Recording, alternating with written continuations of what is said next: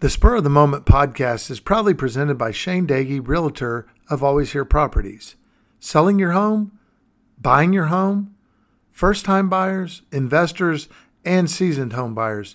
Call or text 512-540-1626, and I'll be glad to help with all of your real estate needs.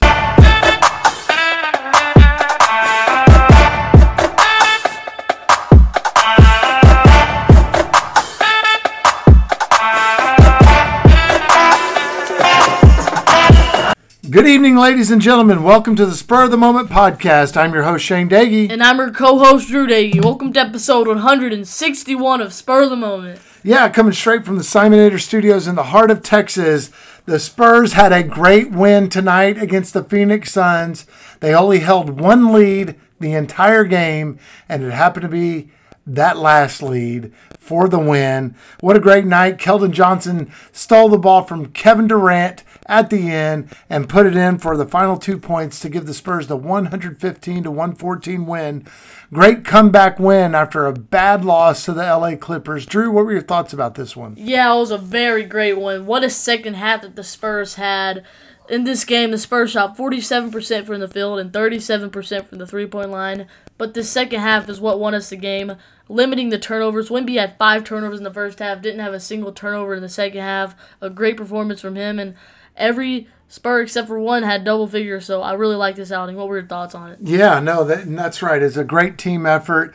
You can tell Victor Wembanyama's getting a lot more comfortable in the silver and black and really starting to let loose on his play a little bit, doing some amazing things. It's fun to watch him play, and that was a great win. I'm going to play an interview. A lot of times we talk about the interviews of the game, but I just wanted to play this Greg Popovich interview because Greg Popovich is gold sometimes, the way he annihilates the media, and I just want you to listen to this interview of his press conference.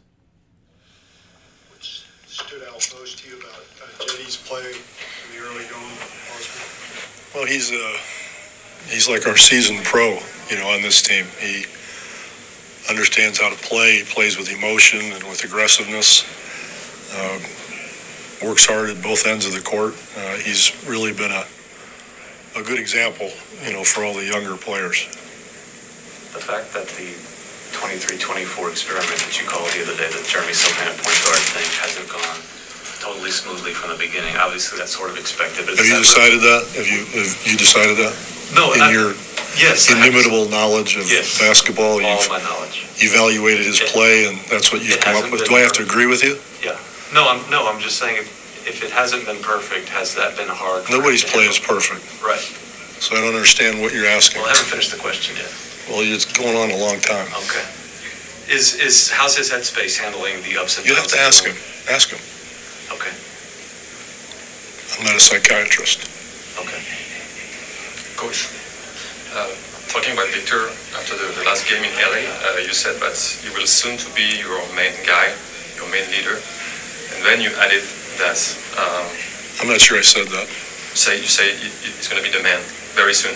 I never said he's going to be the leader or very soon he's going to be the man. He's soon to be the man. I don't agree with you.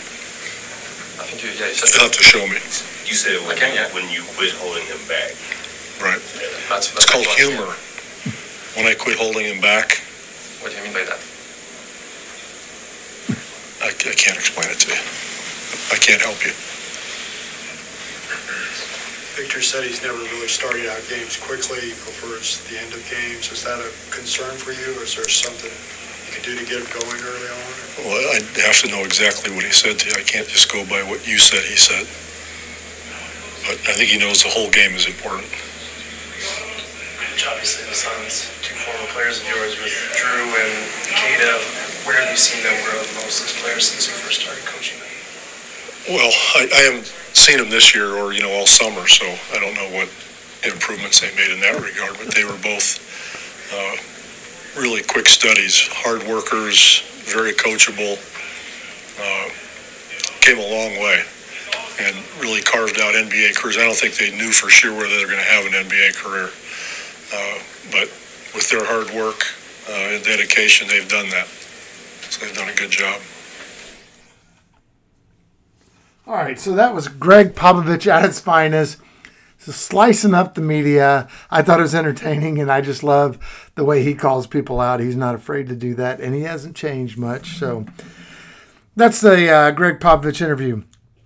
Let's get back to this game, the Phoenix Suns game. That was a great win. Let's get to our top two, bottom two. Drew, who were your top two Spurs from this one? Yeah, it's no surprise. I have Keldon Johnson as the number one on my top two list. A fantastic game, a season high 27 points for Keldon Johnson, also having 4 assists and 3 rebounds, shooting 10 of 20 from the field and 4 of 9 from the three-point line with 2 steals and the game-winning shot. What a game from Keldon Johnson, his best of the year so far. My number 2 on the top 2 list is going to be Devin Vassell. I liked his game. 18 points, 5 assists, 6 rebounds, 3 steals, while shooting 7 of 17 from the field and 3 of 8 from three-point line in 36 minutes. Those are my top 2.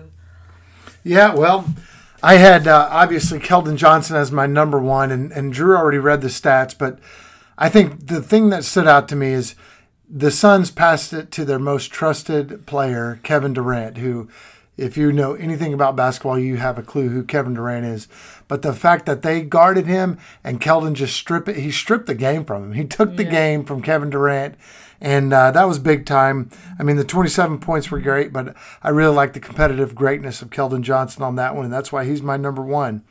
My number 2 was Zach Collins. I thought that was a great game for him. Started off a little slow, trying to figure out in the first couple games what his role was with Wemby and how that was going to fit, but I thought he really found it this night. He was 14 points, 5 boards, 4 assists, knocked down a 3, and he also had 3 block shots, which was great. So, and chipped in a steal as well. So I really like Zach Collins' game. That's why he's my number 2 on my top 2.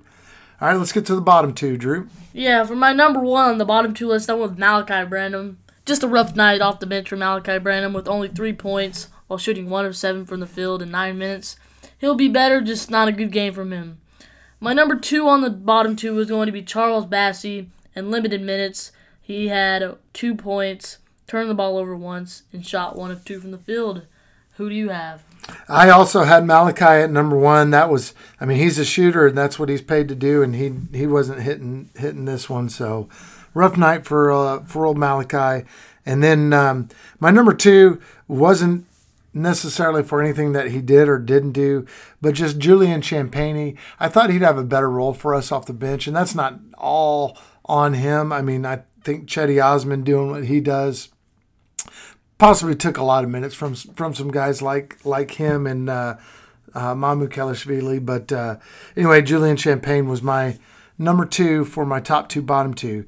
Just to go over the stats right now, we have our leaderboard for the top of it. And right now, Devin Vassell is leading the season-wide standings with his top 2 numbers. And leading the bottom 2 numbers is actually a tie with Malachi and Zach Collins. So that's our standings on the season.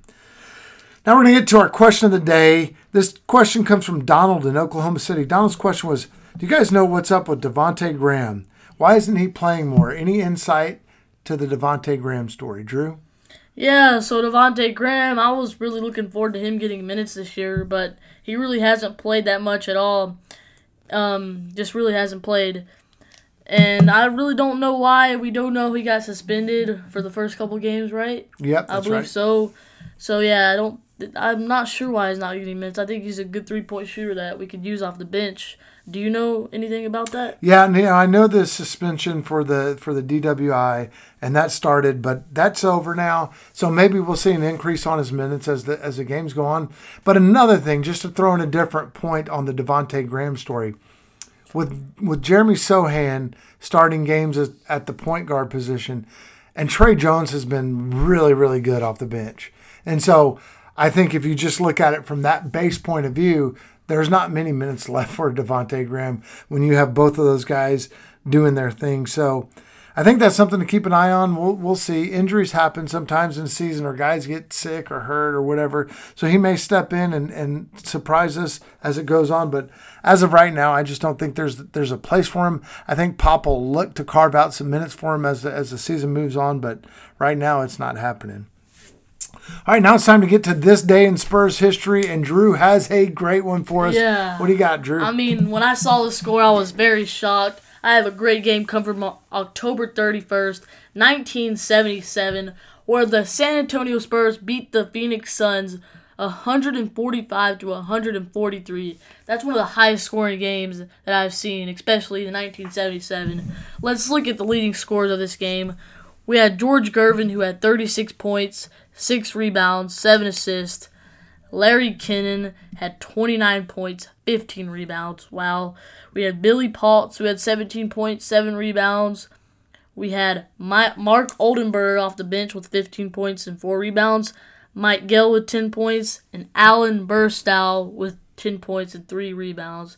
I mean, what a game. In this game, the Spurs shot 58% from the field, which was a very good line, and the Spurs won this game on this day in Spurs history. All right. The Iceman had a good – that is like a throwback game that is played like today's game with a lot of offense and a lot of players doing so. That's really cool. All right, that's a good one. Now it's time to preview the upcoming game, and the Spurs stay in Phoenix to play the Phoenix Suns again. So, going to have another one coming at them, and it's going to be tough to beat them twice in a row in Phoenix. That's always challenging. I think Devin Booker is going to be back for this one. So, Drew, what is your breakdown of the Phoenix Suns? Do we want to do that again? We know much about them. Devin Booker, Kevin Durant. They'll score a lot of points, and it's about the Suns. Yep. Okay. So, with that being said, who's your player to go off, and what's your prediction on this one? Yeah, I'm gonna go with the hot hand, Cedi Osman. I really liked him. One of the best 3-point shooters in this league, coming off the bench, and he's gonna be my player to go off. But I do have the Suns winning this game. With Devin Booker and Kevin Durant coming back, they'll probably both have around 30 points, and I have the Suns to win this game by 10 points. All right. Yeah, no, I kind of think the same thing. I think we should be happy getting 1 out of 2 in Phoenix. I've got the Suns winning this one by 8. But my player to go off, I think Devin Vassell's going to have a big night. And, he had 18, had a solid night, hit 3 threes, had 6 boards, 5 assists. I think he's going to have another good one. So that's my player to go off. Unfortunately, I think the Suns get us on this one. So we'll see how that plays out. All right. That brings us to the end of this episode of the Spur of the Moment podcast. Drew, would you take us home, please, sir? Yes, thank you, everybody, for joining us. And as always, go Spurs, go!